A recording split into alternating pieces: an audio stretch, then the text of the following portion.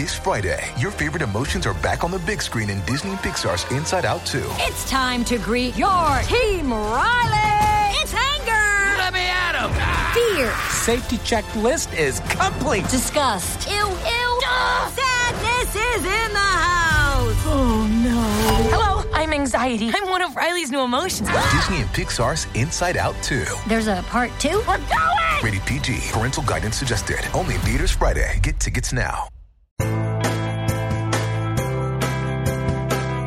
Welcome to New Books in Film. I am your host, Joel Cherney.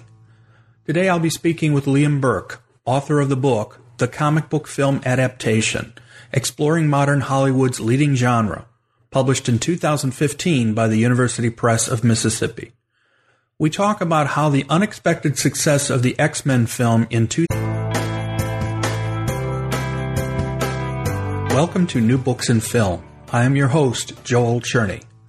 Today I'll be speaking with Liam Burke, author of the book, The Comic Book Film Adaptation, Exploring Modern Hollywood's Leading Genre, published in 2015 by the University Press of Mississippi. We talk about how the unexpected success of the X-Men film in 2000 opened up comic books as a source for movies in a way never before seen. He also argues that this has transformed the comic book film into an actual separate film genre. We also talk about how Marvel in particular has experienced great success in the modern motion picture industry. Welcome to Liam Burke. Hi Liam, it's great to talk to you. Great, it's great to be here. It's great to talk to you as well. Thanks. I was a comic book reader growing up.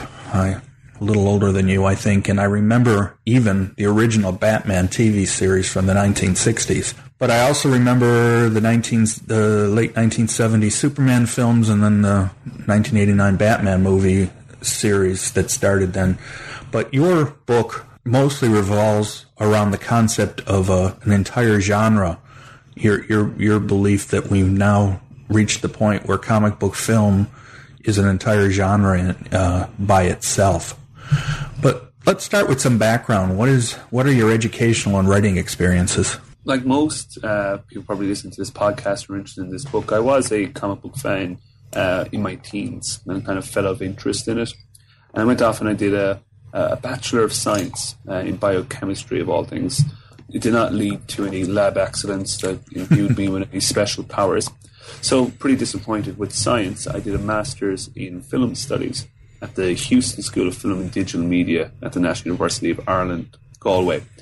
And that was a great year, and we had to write a thesis. And, as a former comic book fan or reader, I was probably still a fan, but not a reader. And the year was 2005, 2006. I said, okay, I've got to do a thesis. And there seems to be a lot of these comic book movies. Why are they back? So I wrote a short thesis, 20,000 words, which became the basis of my first book, Superhero Movies. And then I went off to work in the industry. I worked for a lot of arts organisations and film festivals. In particular, I worked for the Irish Film and Television Academy, which would be the equivalent of the Academy Awards in the US, organising their annual televised award ceremony, as well as other work with masterclasses and events. But I got a deal to do a book, Superhero Movies, with Pocket Essentials at the time, for which I interviewed Stan Lee. And that kind of reignited my interest in kind of scholarship, and I secured a PhD back with the Houston School. I went back and did a PhD to expand my master's thesis, and that became the basis of this book. And then on the strength of being a PhD student, I started teaching, made myself fairly central to the faculty, so that when I finished my PhD, I had an ongoing role there at the Houston School of Film and Digital Media. Worked there for a couple of years, taught there. I ran their film studies course, their BA film studies course. And then I moved to Australia about 3 years ago, to Melbourne, where I now work at Swinburne University of Technology, where I'm a media studies lecturer and discipline leader there. So I teach cinema and screen studies units, the cinema and screen studies major here. I also run a kind of a media industries major, so not just film and TV. I also teach a comic studies unit and a whole range of units. Where are you actually from originally? I'm from Cork in the south of Ireland, so a small town called Fermoy, which isn't really noted for much other than the fact that Michael Flatley, the famous Irish dancer, lives there. It's about the only claim to fame for Fermoy. But Yeah, so no, I'm from White, but went to university in Cork and then up to Galway. And we were talking before we started, speaking of science fiction, the concept that you and I can be half a world away from each other and yet carry on a conversation with no technical problems and have it crystal clear, and all because of technology. It's a superpower in and of itself. It sort of collapsed those distances. Sometimes the science catches up with the science fiction. So, yeah, it's not unusual, frankly, from a lot of the people I've talked to that much of their school research has led to a bigger project where they've been able to write an entire book. And in your case, frankly, I don't know how long your original work was, but your book is quite detailed and even for a scholarly study. I mean, usually we're talking about, sometimes as little as 200 pages, but you've really been able to put together a book. And the nice thing is you've got a lot of great pictures in here and ways to visualize. So it's clear that your publisher, University of Mississippi, University Press of Mississippi, definitely was able to represent your work so well. Yeah, I'm very happy to have worked with University Press of Mississippi. They are generally regarded as kind of the leading comic scholars press.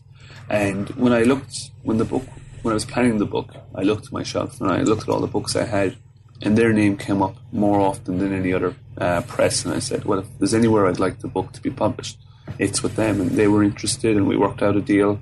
And I'm really happy with the volume of images and the quality of images, because it really helps round out the explanations and illustrate, the points I'm trying to get across.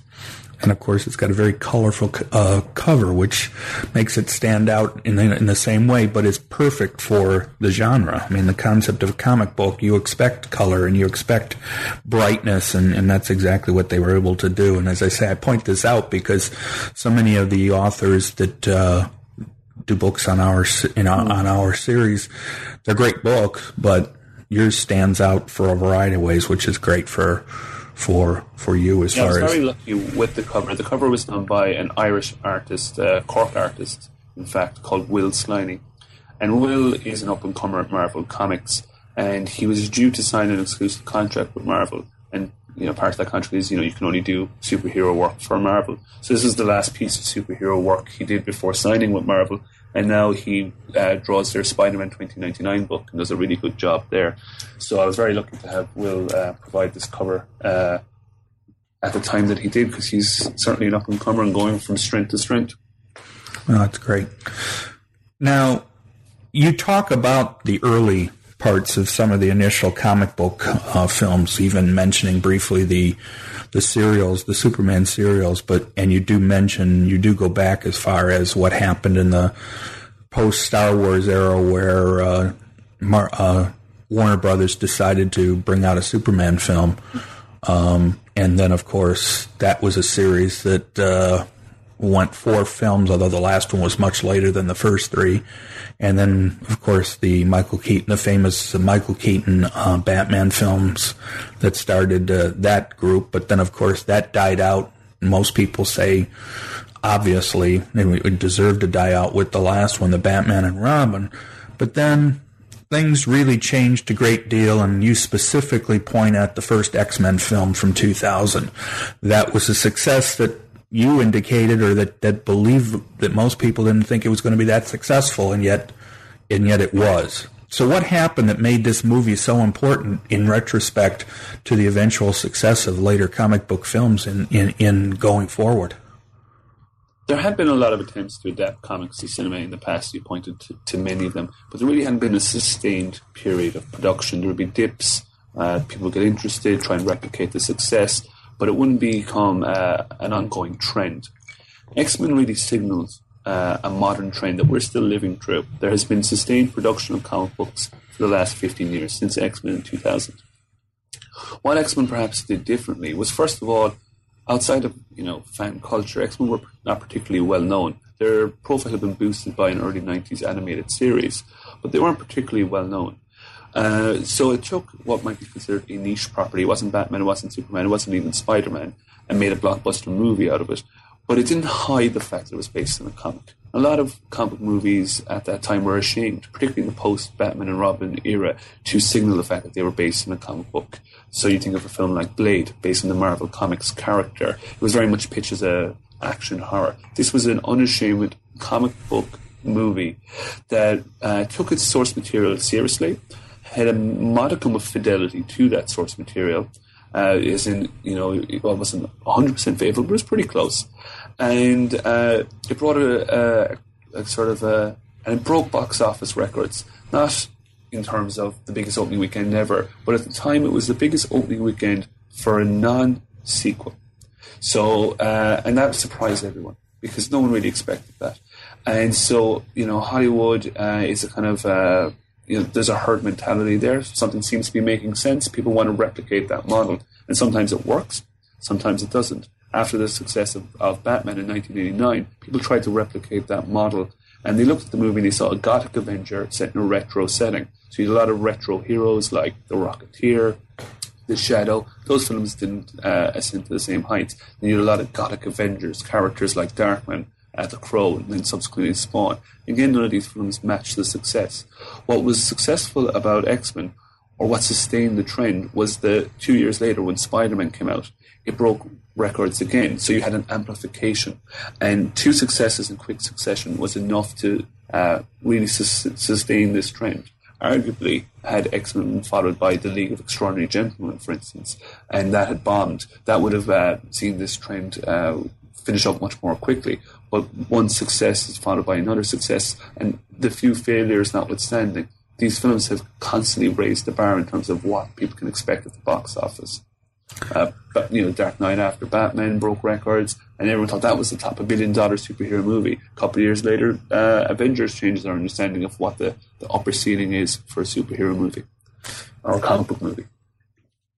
Yeah, I spent most of my life in Cleveland, Ohio, so I do remember when Avengers was being filmed in Cleveland. Some of the sequences were filmed in Cleveland, and they've actually gone back to Cleveland once or twice since for some of the other films. I think the second Captain America film parts of it were filmed in Cleveland, Ohio, and just to this day, I can remember with all that was going on and how the people of the area, what it was exciting, because by that point, the Avengers was ending what was considered to be the initial Marvel films that came out after the success of X-Men and after the success of the first Spider-Man series. And so, yes, I can see, you can easily see by that point that people weren't even thinking about the fact that they were quote-unquote comic book movies. They just knew they were successful. It was a successful series of movies. Yeah, and once a trend continues for long enough, you sort of have to ask the question, and it's the question I posed in my book, is it still a trend, or is it now a fully fledged genre? And I'm content in the book that it is a fully fledged genre in that it has a distinct production history with unique and readily identifiable conventions, and that films and filmmakers and audiences recognize those conventions, and films are made in those molds and they're expected in that mold. So when I was looking into that, I needed to kind of truly understand, is this a genre? And I could say it's a genre, but that doesn't necessarily support the case. So what I did was I carried out a lot of audience research, paper surveys at cinema screenings of comic book movies, and I talked to a lot of comic book creators to kind of get their sense about whether this was becoming a fully fledged genre. And, there was a certain amount of trepidation, but there is this sort of growing recognition that these films are part of a larger tradition and that they recognize each other. So, for instance, The Dark Knight works because it subverts your expectations of what should happen in a comic book movie. Watchmen, if it works at all, it works because it's a parody of pre-existing comic book movies. That's also true of something like Kick-Ass. So that there is this sort of tradition of a kind of a vigilante or outsider character who operates in a world that has a heightened reality that's populated by distinctly comic book imagery. That could be everything from a color pop to certain costuming to certain choice of effects and things like that. And these comic book movies aren't just solely defined by superhero movies, although much like, say, The Westerner or the Private Eye in film noir, they are certainly synonymous with that genre. But there are comic book movies like 300, like The Spirit, like Tintin even, that kind of fall in that sort of larger comic book movie wheelhouse. More recently things like even Scott Pilgrim and stuff would be described as comic book movies, but there's no superhero to be seen. And because one of the things that I always was dissatisfied with, going back to the first real attempt with the Superman films and then the later Batman films, is that there was no real sense that they were trying to create a series per se. They were just trying to make the next movie. I mean, the first two Superman movies have a certain combination because they were originally meant to be made at the same time, and then the first two Batman movies both featured the same basic with production with Michael Keaton in both. But then in both cases, the series just started to peter off into just comedy and not much else, and the concept of whatever the superhero was behind them was certainly long gone by the time you get to the third and of course the fourth movies in each case, as we've already pointed out.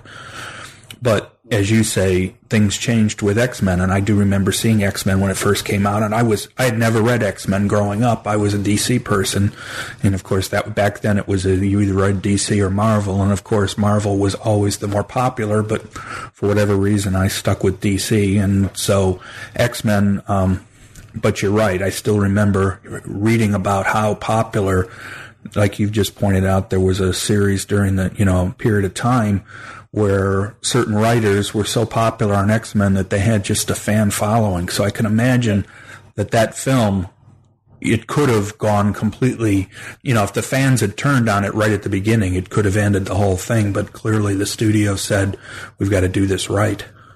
But it is interesting, this fidelity, this faithfulness to the source material. Back in 1989, Tim Burton, when he was making the Batman film, there was massive outcry from the fans. The casting of Michael Keaton was perceived to be a move towards a more comedic Batman film. He, up to that point, was best known for Mr. Mom and Beetlejuice, both of which are comedies, and they felt that this was a return to the camp crusader of Adam West. And Tim Burton dismissively said, I can't care about what one fan would say.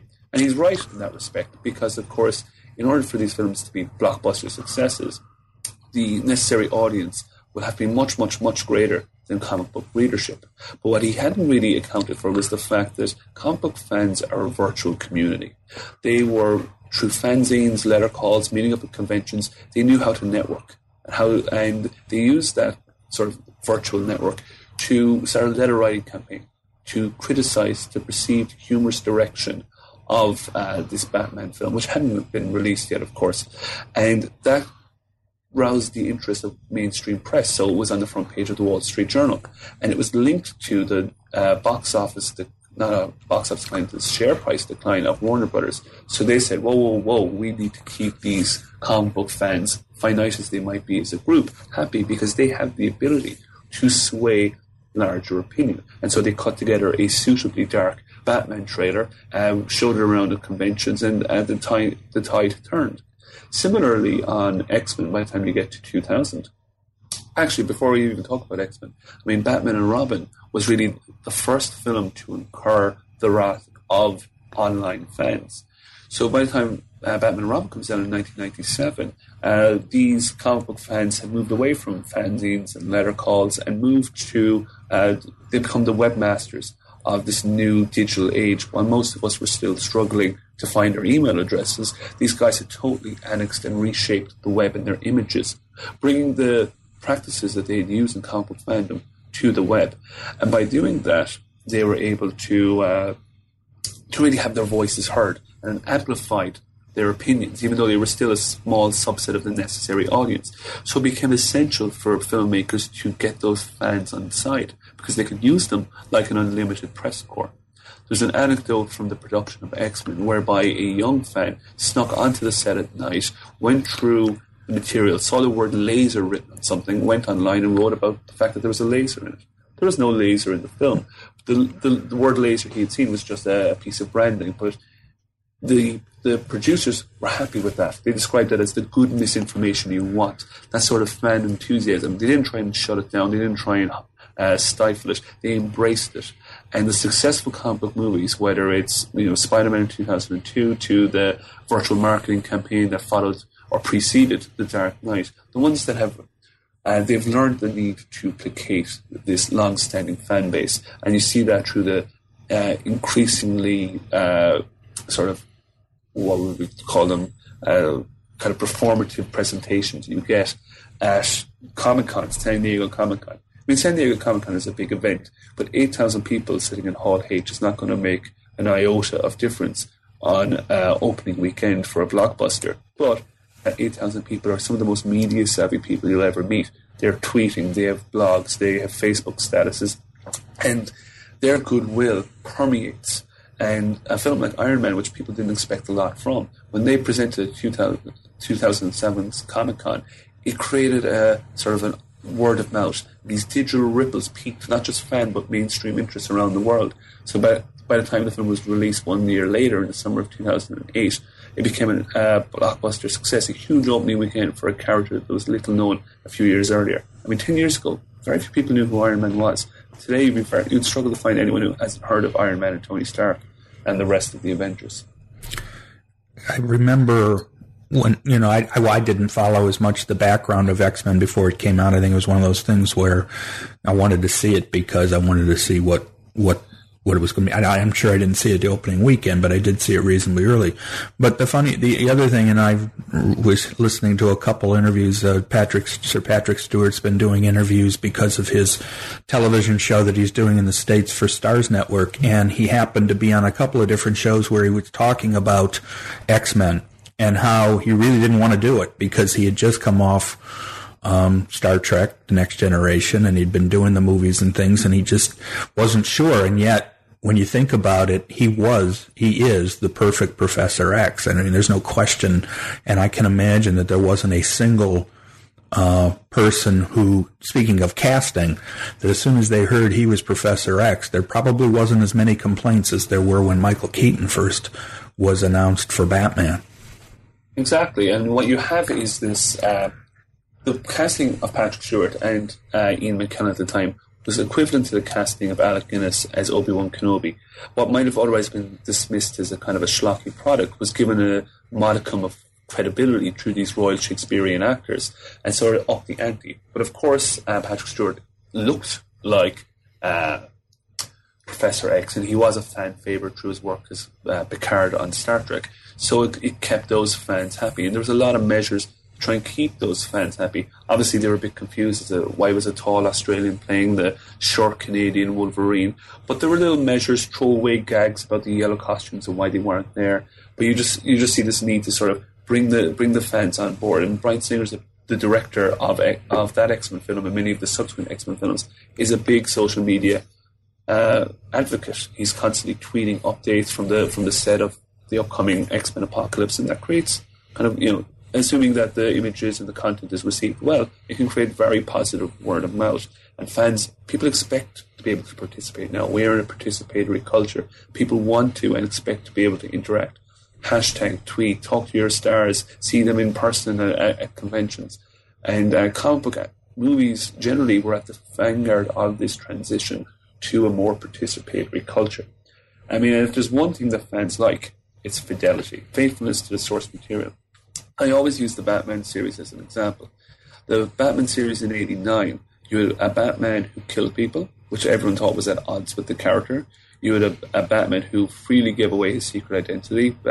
Vicky Vale finds out very early on. He seems slightly demented. The famous sequence of Michael Keaton saying, "Do you want to get nuts? Come on, let's get nuts." And he's also not particularly compassionate. If you remember the opening of Batman in '89, a family are being mugged, and he doesn't intercept the thugs till after they've robbed the family, which isn't really a very compassionate thing to do.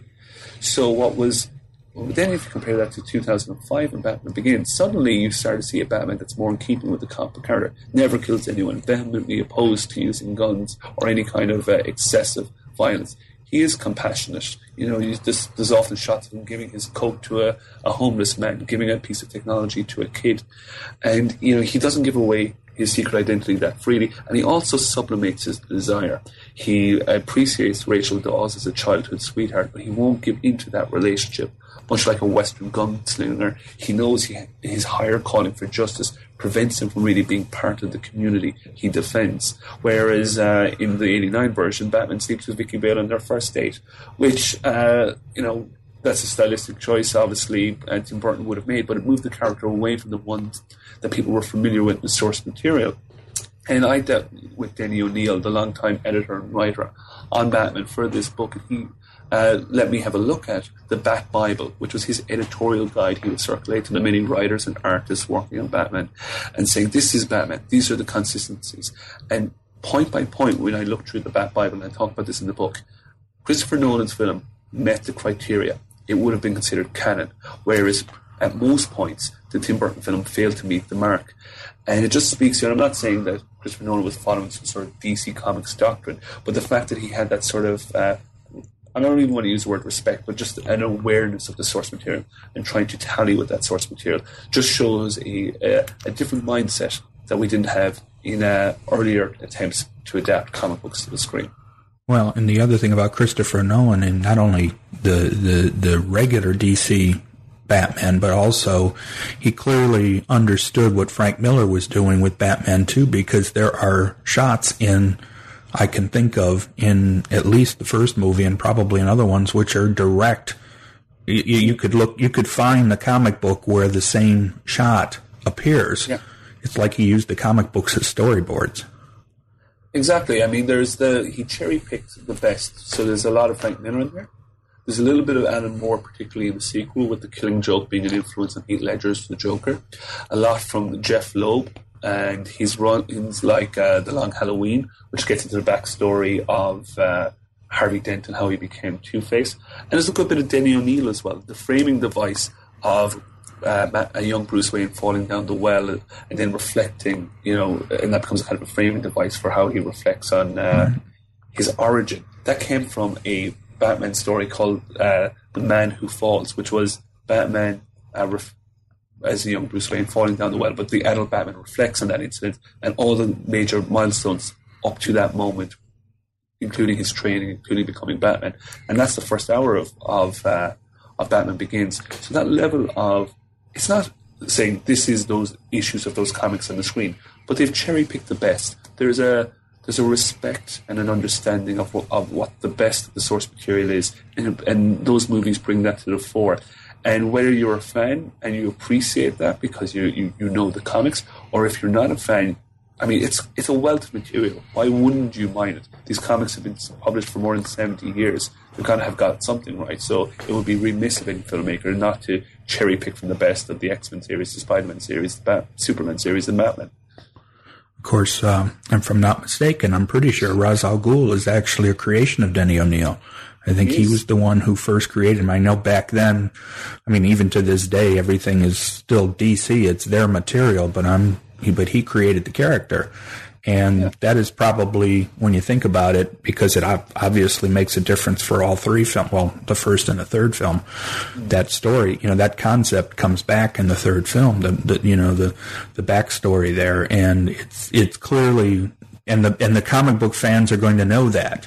Where in the first Batman film, the 89 Batman film, except for the Joker, that's it. And even then, the Joker there, it's a completely different type of Joker, and everybody made a big deal about Nicholson's performance, but really it's over the top, as many of his performances are right from the very beginning, where Heath Ledger's Joker, obviously there's more to it than just somebody wearing a bunch, with a strange look and everything like that. I mean, certainly Nicholson's Joker was an extension of his celebrity persona, as though he was front row of the Oscars, laughing at Billy Crystal's jokes. That's what we visualize when we think of Jack Nicholson. And his Joker wasn't a million miles removed from that. Whereas it's hard to see, young, blonde, Australian Heath Ledger in his Joker. The performance is so immersive and so successful because he inhabits that role in a way that perhaps Nicholson never did. But Nicholson's still Nicholson, so he brings that sort of star power to it. Yeah, but it's Jack Nicholson as the Joker instead of Heath Ledger, who for whatever, he clearly let himself get involved, become the character. And I mean, you can see the difference. I mean, it's just just such a different look at the same character, a character who's supposedly the same, but you're right. I think much of it though goes back to, story and, source material. There's less of, because they don't really draw on anything for the Joker in this 89 Batman movie. Not that, the Joker, as we saw Heath Ledger presented him, none of those, but it was the more obvious Joker thing, the concept that the Joker would blow up a hospital and never even think twice about it. Stylistically, I mean, the look of the character was probably a break from what people were familiar with from the comics. This is the Ledger version. But the actions of the character, the personality, the traits were very much in keeping, particularly with the Killing Joke, Alan Moore's origin story of sorts for the Joker, where it talks about his origin having multiple origins. There's no one set origin for the Joker. And also how one bad day could really change someone's life and make them much like the Joker. He tries to make that happen for both Batman and Harvey Dent, to show to them that one bad day can make them just as sadistic as he is.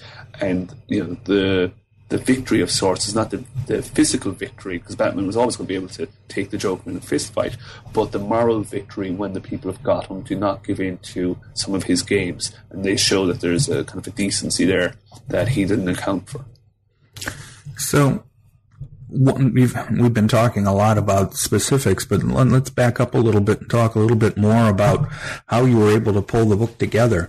You've already mentioned that you had interviews with Denny O'Neil and other people, but let's talk a little bit more about some of the people that you were able to talk to related to this project, and how, first off, how did you make contact so that you were able to talk to these folks who clearly were important not only to the films but also to the comics themselves? I'm thinking of people like Paul Levitz, who, when I was reading comic books again, which would have been around the time of the 89 Batman movie, was very important to DC Comics and going forward. But some of the other folks who you want to talk a little bit about, some of the people you were able to talk to and how you got into contact with them in the first place. There's all sorts of different people I've spoken to, and I contacted them in all sorts of different ways.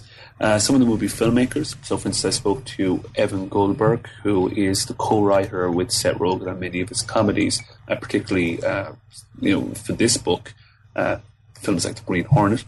He's a long-time comic book fan, and he's now working with Seth Rogen on the TV series of The Preacher. And he was just coming to Ireland, and I went to his talk, and I said, did you want to go for a drink after? We ended up going for several. We talked for hours, and I got some really great insights from him.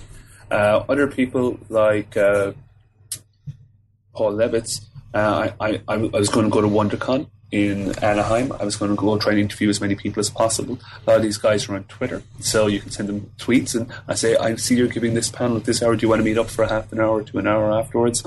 And that worked quite well. Others I talked to through their production company. So, for instance, Michael E. Uslan, who was the executive producer of the 1989 Batman film and all the subsequent Batman films, I was able to contact him through his production company and set up an interview. There's all sorts of people. I interviewed Joe Kelly, who was the longtime writer of Deadpool. He's also one of the people at Man of Action, so he's a co-creator of Ben 10, for instance. So I got him through Twitter. There's some really interesting people like Scott Mitchell Rosenberg, who wrote Cowboys and Aliens, but he was also the head of Platinum Comics. And so he's worked to make sure a lot of their material, like Men in Black and Cowboys and Aliens, made it to the screen. And there's a whole host. Steve Niles, who was really interesting. Steve Niles was the writer of 30 Days of Night, the comic book. And he talked about how he tried to pitch it as a screenplay for years at Hollywood. And nobody kind of could get their head around the idea. And the second he came in with it as a comic, it got picked up for production. And comics work really well as a visual guide for Hollywood executives you might say imagination-deprived Hollywood executives who can't imagine based on an outline or a treatment or a screenplay what the film would look like. We give them a 30-page comic they can come through. Suddenly they can imagine it on the screen. So that was his avenue into Hollywood. He talks about the changing of the guard. Also very important was to talk to people who were just involved in comics themselves and how they've dealt with that transition. So Tom Brevoort, who is the Senior Vice President of Publishing in Marvel Comics, so he talked about how do you maintain a modicum of continuity but not conformity with the more widely seen audiovisual versions of the characters when you're running the comic book part of the industry. So all these people were very useful and had different perspectives, different experiences. Some have been at the coalface of this process for years, like Michael E. Uslan. Some have come to it comparatively recently, but they all offer kind of unique insights. Because you do spend a lot of time, in fact, you have a whole section of your book devoted to making movies the Marvel way, and I think there's no question that even though we've seen some great results from other publishers' materials in the films, I mean, like you've pointed out, 300 and some of the other more unusual, people probably, in fact, some of the series that people don't even know that they were actually based on comic books, but no question that Marvel has been at the forefront of this, and DC's been playing catch up. I mean, they're doing okay, but they're not clearly doing as well as of the two as far as actually being able to lay a claim to the Marvel way of doing films. And you meant X-Men is obviously the first, but I frankly, and then of course the Spider-Man series, which unfortunately to some people felt that as the films went on weren't as good, and then of course they rebooted it so quickly theoretically after the first ones, and it doesn't seem to have done as well in the long run. But there's no question though the quote unquote Marvel universe that started with Iron Man clearly showed that the company Marvel wanted to make movies the right way as far as they were concerned. Yeah, I mean, what I might do is go back to your original question about why X-Men broke through, because I think it's important to remember that X-Men was a great success, but X-Men was symptomatic of wider shifts, which Marvel then subsequently exploited on a level we hadn't seen before. There are about 3 or 4 factors that people point to about why these comic book movies have not became so popular and have sustained that popularity. Firstly, people tend to point to the technology, and this works on 2 fronts. One, filmmaking technology, the special effects, the digital technology, to be able to realize Spider-Man swinging through a concrete cannon, or an actor like Ed Norton or Mark Ruffalo turning into the Hulk. So that's a huge factor. And then also, of course, the technology for the fans, so the fans are able to engage and support and promote these movies. Sometimes I think the special effects are overrated, not in that they weren't important, but people place undue emphasis on it. Because as far back as the George Reeve 1950s Adventures of Superman series, we've all believed a man could fly. So it's not just that. So special effects are important, but they can't be the only factor. Another huge factor is what Scott Mitchell Rosenberg in the book talks about as a changing of the guard. Mark Waid, who I also interviewed for the book, also talks about this. It's the idea that when they first went to Hollywood in the 70s and the 80s and tried to get these movies made, comics were still dismissed as kid stuff, mindless entertainment, not the basis of a feature-length movie. And what happened was, in the mid-1980s, comics gained new credibility. You had the triple whammy of Mouse, Watchmen, and The Dark Knight Returns brought a kind of, these books won Pulitzer Prizes, they were on Times bestsellers lists, they got covered by mainstream press. So comic books gained a measure of credibility with the graphic novel. And the people who read comics in the 80s continued reading comics into their 20s, became long-time readers. And these people moved into more senior roles in Hollywood, became filmmakers themselves, but also, importantly, became the studio executives that would greenlight those movies. So, so that was a changing of the guard. Also, there was what we conglomerate ownership. There are huge parent companies like Time Warner and Walt Disney that own massive subsidiaries that include comic book companies like DC Comics and Marvel, but also include television broadcasters, film studios, and so on. And they look for spreadable content. I mean, you can get a movie maybe out of Pride and Prejudice. You'll get one out of Oliver Twist, but you're not going to get a theme park ride. You're not going to get a mobile phone app. You're not going to get lunchbox. But characters like Spider-Man, Superman, clear iconography, 70-plus years of publication history, those are the ideal spreadable content for this conglomerate business practices. And finally, then, a lot of people point to the fact that these movies were most popular in America originally. So even though, say, a film like The Dark Knight was a blockbuster around the world, it made the lion's share of its money in the States. And that's rare.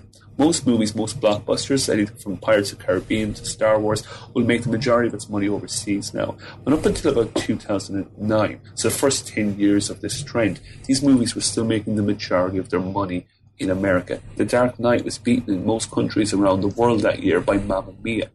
And so you have to say, why do these characters resonate most particularly with their local native audience? And many people pointed to this feeling of nostalgia and the desire for clear-cut heroics, particularly after 9/11 and in the War on Terror. So all these factors sort of converged in the early 2000s and to create a perfect storm, an ideal fertile period to release these comic book movies. X-Men was a good movie. I think it would have been a success released at any time. Ditto the first Spider-Man movie. But it was that perfect storm of all those things coming together and these good, better than average movies coming out and continuing to break box office records that allowed this trend to become a fully fledged genre. But it was Marvel that really exploited this environment. Marvel, of course, long-time comic book publisher, one of the big two alongside DC Comics. But up until 2009, they lacked the shelter of a conglomerate, a larger parent company. Time Warner has owned DC Comics since about 1969. So that's why you got a lot of production of Batman movies and animated series and TV shows. And you didn't really have the same volume of production of Marvel because the rights got confused. Different production companies would say, I'm going to make a Spider-Man movie, I'm going to make a Fantastic Four movie. Before you knew it, 4 different production companies were in court arguing about who had the rights. What happened was, when the rights started to get untangled by Avi Arad, who was a senior executive of Toy Biz, who ultimately became the head of Marvel, he was committed to getting these characters on screen because he knew this financial security of not only Toy Biz but also Marvel depended on the licensing revenue that would come from the audiovisual versions of these characters. So he started untangling the rights around Spider-Man, started untangling the rights around X-Men. He led the early 90s animated series for both those shows, just getting them into public consciousness in a big way. And he was the executive producer on all those movies. Ultimately, Marvel said, why are we farming out X-Men to 20th Century Fox and Spider-Man to Sony Pictures and Hulk to Universal? Shouldn't we start to make these films ourselves? The problem was, by the time they decided to make the movies themselves, most of their A-list characters, Fantastic Four, Spider-Man, X-Men, were at other studios. So they had to look to what was, at that time, considered second-stringer characters. Characters like Iron Man, Captain America, and Thor, that had never been the basis of feature-length movies, or at least not successful feature-length movies in the past. And so they came out of the gate with Iron Man. Nobody knew who Iron Man was 10 years ago, but through careful casting and an application of the publishing strategies that they have served them so well for so many years, they've really managed to make a crossover universe, a shared universe, the Marvel Cinematic Universe. So, there's allusions in that very first Iron Man movie to S.H.I.E.L.D. Obviously, there's a post-credit sequence with Nick Fury, which makes an explicit reference to the Avengers. A couple of months later, The Incredible Hulk comes out as a cameo from Robert Downey Jr. as Tony Stark. And even people who've never read comics could understand that this was a larger universe with greater depth, and they wanted to get involved, and they were beginning to wonder what would happen when these characters would finally all meet together on screen. And it ended up with the blockbuster success, record-breaking success of Avengers in 2012. And what's interesting is they've been able, one of the things that's worked out is that they've been able to keep the quality going. I mean, into the second phase, where Avengers ended the first phase, well, they then moved forward into the second phase and have been was able to keep overall. I mean, like you pointed out, I mean, Captain America, Iron Man, Thor. Like you say, these were not characters that the average person the average non-comic book fan would have even known of, and yet they were drawn in because the films were so well made and so well produced, and there was clearly there was a decisions made as to how they were all going to interact with each other, even with different film producers and directors from film to film. And what's interesting is, so you have a film like Ant-Man. Who would have thought 10 years ago that there would be a blockbuster movie based on Ant-Man? Now, yes, it wasn't as successful as some of the main hero, was as successful as Captain America was, in fact. But people are not necessarily going to see Ant-Man. They're going to see the next Marvel movie. The Marvel brand, that familiar red logo, has as much cachet now as any one of those individual heroes. In fact, it has more cachet, I would say. And people know that Marvel, much like Pixar, is synonymous with quality, a certain type of experience that they couldn't get anywhere else. And so when they see that logo, or they see it before the trailers or the teasers or on the poster, they want to check out Guardians of the Galaxy, Ant-Man, like Rocket Raccoon and Groot. These are characters that were little known even inside the comic community, and now they're fan favourites. Not just fan favourites, they're favourites more generally. People dress up as them for Halloween. They get toys of them and put them on their desk at work. It's testament to the Marvel model. And the Marvel model is this kind of idea of embracing a shared continuity. It took DC Comics much longer to embrace the fact that their heroes collectively inhabited a shared universe, and also the fact that something that would happen in one issue would have an effect in subsequent issues. They preferred to keep the characters separate and keep the stories separate, whereas Marvel embraced continuity under the kind of the reign of Stan Lee in the 1960s, when he created all those great heroes like Fantastic Four, Spider-Man, Daredevil, the Avengers. He would have Matt Murdock, the lawyer, who sometimes, he dresses up as Daredevil, but he would also be the lawyer for the Fantastic Four. Spider-Man, in his first official issue, tries to join the Fantastic Four, so the characters would reappear.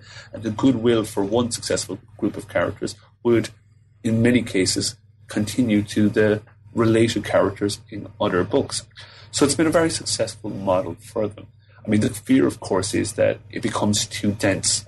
The continuity becomes impenetrable for newcomers, and then people start to feel, I can't go see the newest Avengers movie because I haven't seen all the previous movies yet. And the fear, of course, then is that, much like the comic industry itself, that it only plays for the most avid, enthusiastic consumers. So that is the great risk. But for the moment, they seem to avoid it. I know when I started rereading comics again, X-Men, I just never went near it, because at that point it was, everybody said, it was so involved, and the continuity was so convoluted that if you didn't, at least, because it was around that time in the 87 or 88 when DC decided to reboot Superman, and then to an extent did some rebooting in other areas not too long after their Crisis on Infinite Earth, that they made a conscious effort to try to draw people in who maybe hadn't read him for a long time, and of course Marvel has done different things similar to that, but and I don't know how successful these things, because obviously DC rebooted again not that a couple years ago, and so there's some of that going on. But in the films, like you say, you've got to keep it careful and as far as not making it so involved. But it's interesting though that films like Fantastic Four the characters like Fantastic Four that have been total bombs in the theater. I mean, they've just not been able to do anything with Fantastic Four so far. Well, it's interesting to see the films that succeed and the films that fail, and it's rarely has anything to do with their success on the page. So the most popular characters on screen are not the most popular characters in the books. I mean, Iron Man still isn't a high-selling book, nor is Captain America, but it's the most popular movies of the Marvel suite. So it speaks to the fact that there is something about these characters that you can extend for a non-reader audience. Tony Stark is a bit of the James Bond about him, but he's a bit more playful. There's a bit of Tom Clancy about Captain America, particularly in The Winter Soldier. So they find clever ways of extending the audience. What's also interesting about Marvel, and when I talk about how to adapt comics in Marvel way, it's a slight parody. Well, it's not a parody. It's an explicit reference to a guide that was produced by Stan Lee and Sal Buscema back in the late 70s. It was a drawing guide for fans and kids on how to draw the comic books. This is how you draw Spider-Man. This is how you draw Fantastic Four. This is how you draw Hulk. And the reason I use that kind of tag is to talk about how there's a specific style that is found in all the Marvel movies, but isn't exclusive to the Marvel movies, that I would call the kind of the comic book movie aesthetic. And this is one of the things I use to make the argument that there is a distinct genre here. In the same way that a musical looks a certain way with its technicolor and its, long shots, in the same way that a film noir with its deep, dark, expressionistic shadows has a specific and distinctive aesthetic. There is a comic book movie aesthetic, and it includes everything from bright splashes of primary colour, even in something like Sin City, which is ostensibly black and white. You have those big splashes of reds and blues and yellows. And, it can include things like a very careful use of slow motion. We think of bullet time, that slow motion technique that was popularised by The Matrix, where the camera seems to move as around the characters, they move in extreme slow motion. Well, the Wachowskis who made The Matrix described that as an attempt to mirror the limitless discourse time we have when we open a comic book. I can spend a second or I can spend an hour looking at a particular comic book panel, particularly an elaborate comic book panel like a fight sequence. I might want to pour over for a little longer. And through bullet time, the Wachowskis, who were heavily influenced by comics, particularly Frank Miller, Jeff Darrow, wanted to create a semblance of that in cinema. And many, many movies have borrowed that bullet time technique, none more so than comic book movies. You think of any film by Zack Snyder, Watchmen, his recent Man of Steel movie, filled with these sort of slow motion moments that crystallize in time, an image that would otherwise be rendered in a splash page in a comic. So it's all these kind of aesthetics. It's choice of camera angles, it's choice of composition, that all seem to be, once would have been dismissed as comic booky, but now are aspired to by filmmakers who want to infuse otherwise dull scenes with a kind of an energy, a dynamism that we once associated with comic books that is now becoming commonplace in cinema, particularly found in this comic book movie genre. And the comic book movie genre is not confined to movies based on comics. There are a lot of films that are quote-unquote original, don't have a recognized comic book source material, but want to be affiliated with this now popular genre. Think of movies like Jumper. Think of movies like I Am Number 4. Think of movies like even Max Payne. Although these were based on young adult novels or based on video games, they tried to be affiliated with this fledgling comic book movie genre and adopt elements of that particular style because it's become so popular. You want to be associated with this genre. And similarly, there are a lot of comic book adaptations that don't want to be seen as comic book movies. Think back to 2003 when Road to Perdition was released, the gangster movie with Tom Hanks directed by Sam Mendes. They actually dropped the word graphic from based on the graphic novel by Max Allan Collins because they didn't want people to associate with comic books, because back then comic books was a dirty word. Now, of course, comic books is a good thing, and everyone wants to know it's based on a comic book. But, so there are some movies that are based in comics that don't fall in that larger comic book movie genre. Equally, there are quote-unquote original movies that aren't based in comics that heavily want to be affiliated with that genre. So it's broader than any comic book adaptation, but it's not limited to comic book adaptations. Well, and the other thing I've seen is what I'm seeing now is not only are we talking about films, which of course is the basis of the book of what you're saying in show, but now we're starting to see it more and more going into television. We've now got Marvel and DC both making inroads and actual having success, at least in the States. I'm not sure how much of what they're doing is making it to other parts of the world, but Marvel Agents of S.H.I.E.L.D. has clearly become popular enough that it's now supporting it.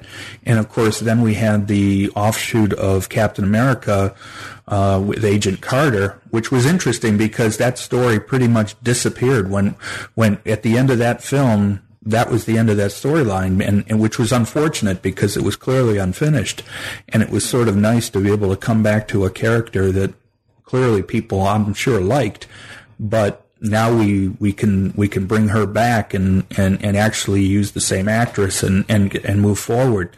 And of course DC now has, between Arrow and then The Flash and this year and then Gotham last year, and now of course this year they're going to Supergirl.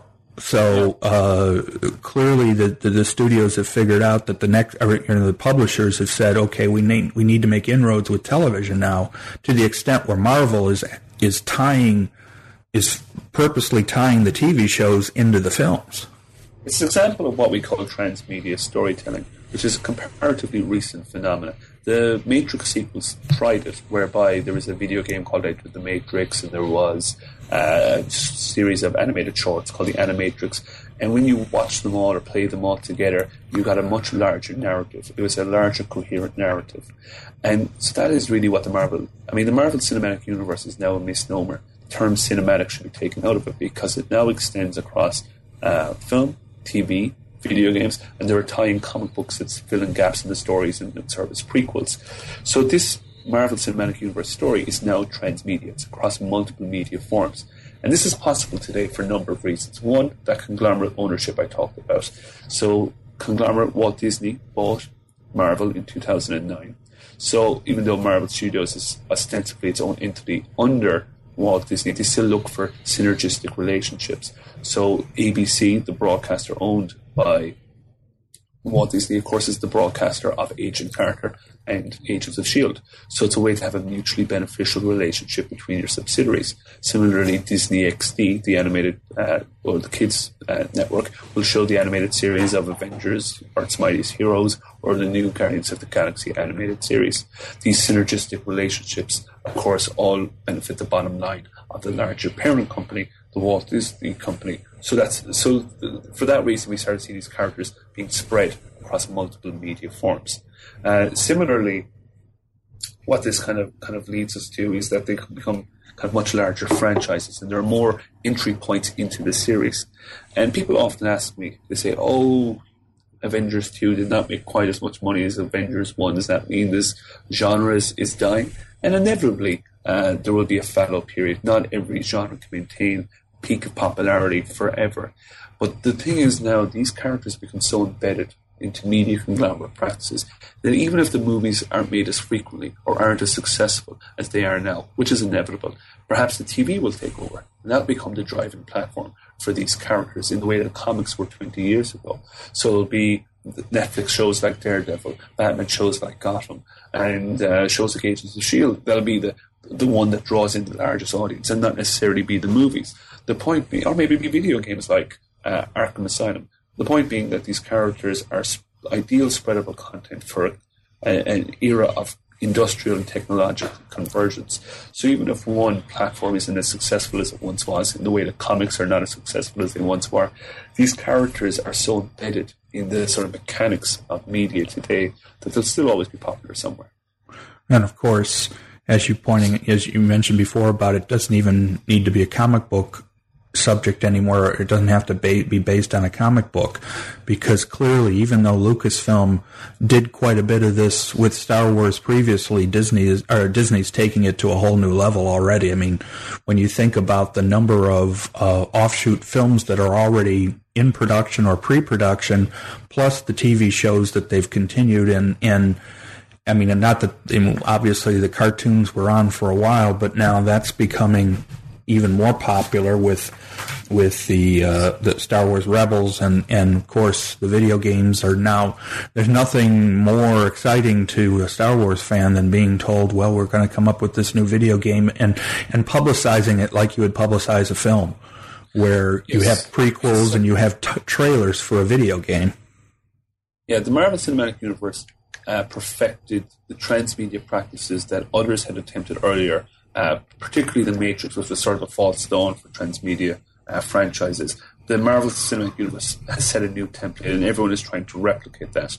So while there has been transmedia efforts in and around Star Wars in the past, it wasn't cohesive. People would talk about the extended universe, but it never became canon, and now it's all going to be thrown out ahead of the sequels. What you have now is co-creation. This is where all the different subsidiaries and the filmmakers, the television writers, the people designing the theme parks come together to work under a singular goal, so that they ensure that there is a consistency and a continuity across that. So Star Wars Rebels TV series is in continuity with the new upcoming movies, and there will be and the new Disney theme park rides will also tie into that. There won't be people coming up with their own variations that don't get recognized as canon, and that compels the reader, audience member, video game player to consume multiple versions, which of course is no bad news for the studios and production companies that are responsible and profiting from these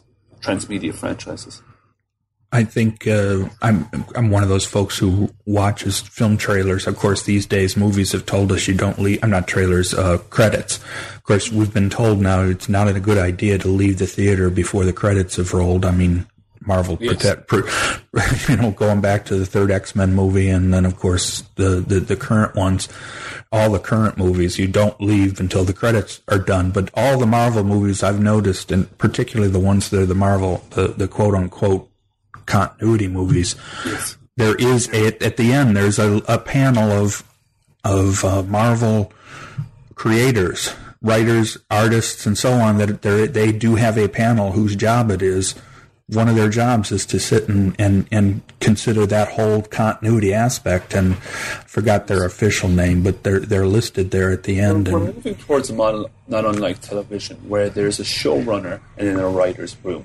So in most television shows, even the most talented showrunner, creator of the show, writer of the show, couldn't write every episode. So you have figures like Shonda Rhimes on Grey's Anatomy and Scandal, or Matt Weiner on Mad Men, who conceive of the characters, write certain episodes, and oversee it. But then there are individual creators who come in and write individual episodes or direct certain episodes.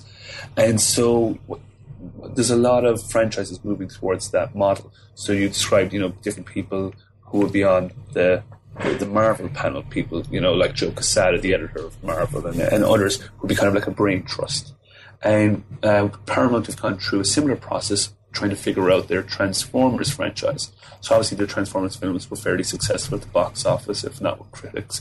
And there was, how were they going to exploit the franchise in a transmedia way? So they got the writer of Batman and Robin, of all people, Akiva Gold, to head up a writer's room for 2 weeks to conceive of the next steps for the Transformers franchise for Paramount. And a lot of bright people were brought into that room, like Robert Kirkman, who writes The Walking Dead, Stephen S.K. DeKnight, who would have been responsible for Spartacus in the first season of Daredevil.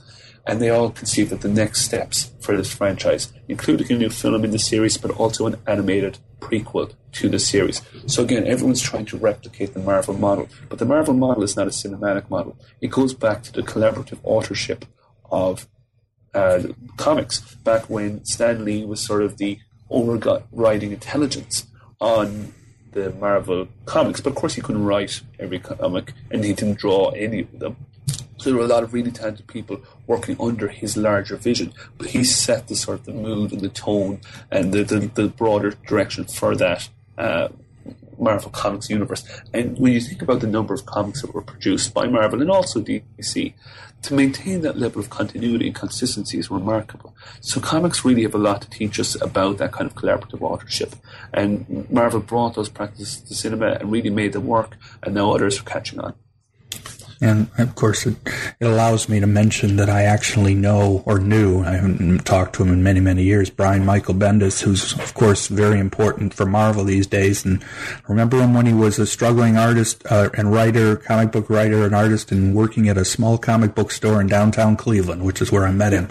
And that's where a lot of comic book professionals started, working in the stores. I think it goes back to your point, is that so many of the folks have started, that's they lived with it. That was their life. And it's led to their willingness to consider it as an important genre rather than as something that you do just to do it.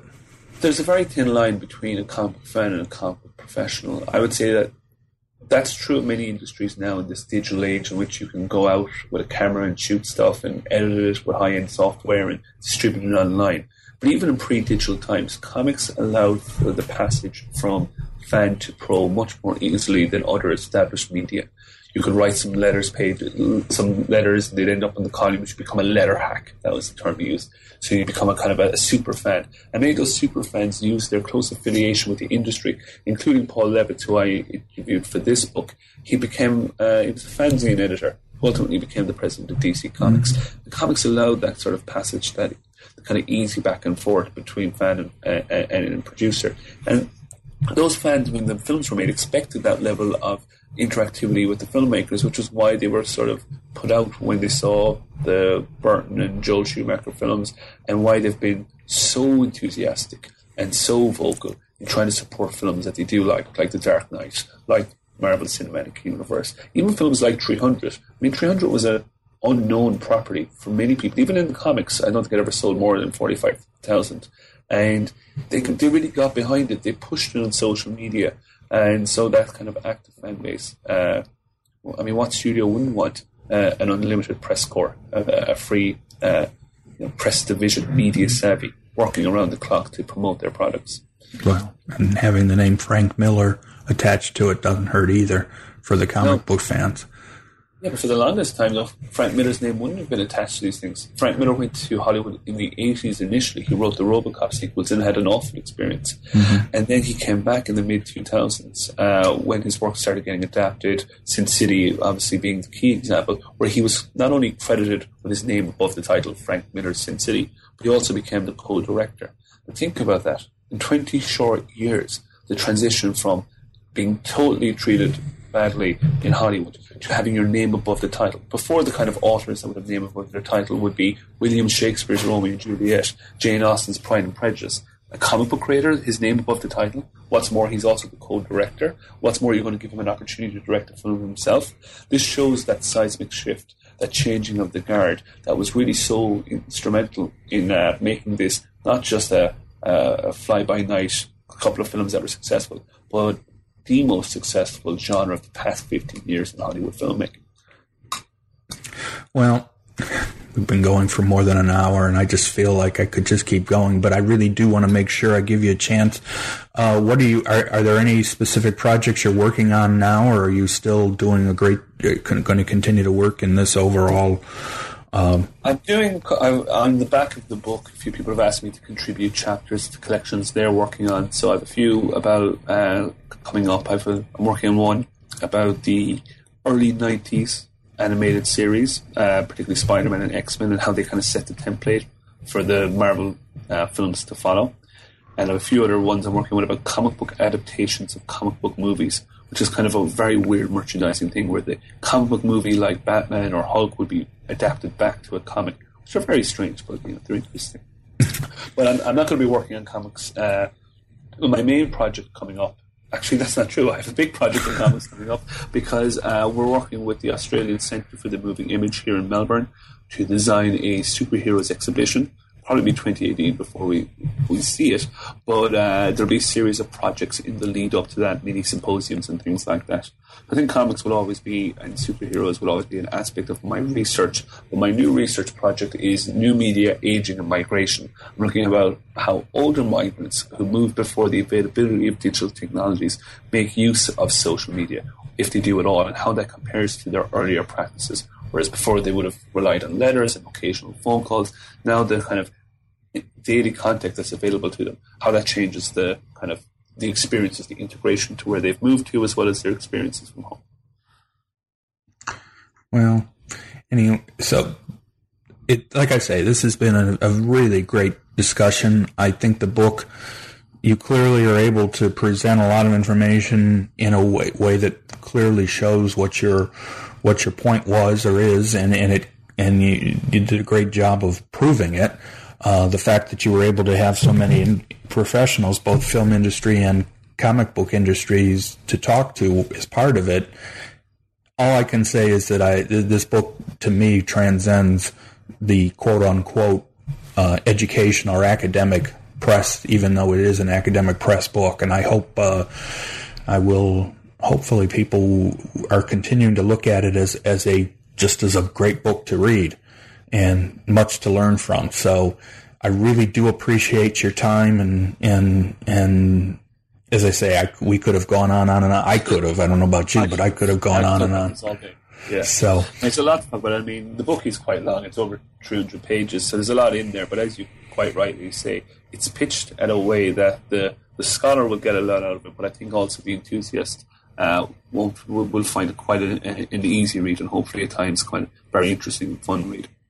I think we've become, I think the concept of being in the golden age of academic publishing in a way, because now subject matter, we're not tied to traditional subjects anymore. We can talk about popular culture or media culture as on an academic level and never have to worry about having to prove that they're worth talking about. A lot of the people I've talked to, both on an academic and non-academic, a lot of it is what we would call popular culture. And I just think it's great that so many authors are having success putting out books and on these kind of topics, because they're very interesting by themselves. And I think it maybe helps other people who aren't necessarily interested in the academic aspect of it. So anyway, I appreciate your time, and hopefully sometime, and who knows, we can do a part 2 on this some point in the future, but we'll see what other kinds of things you come out with, and maybe we'll talk again about something else. But really, it's a great book, and I'm glad we finally got a chance to talk about it.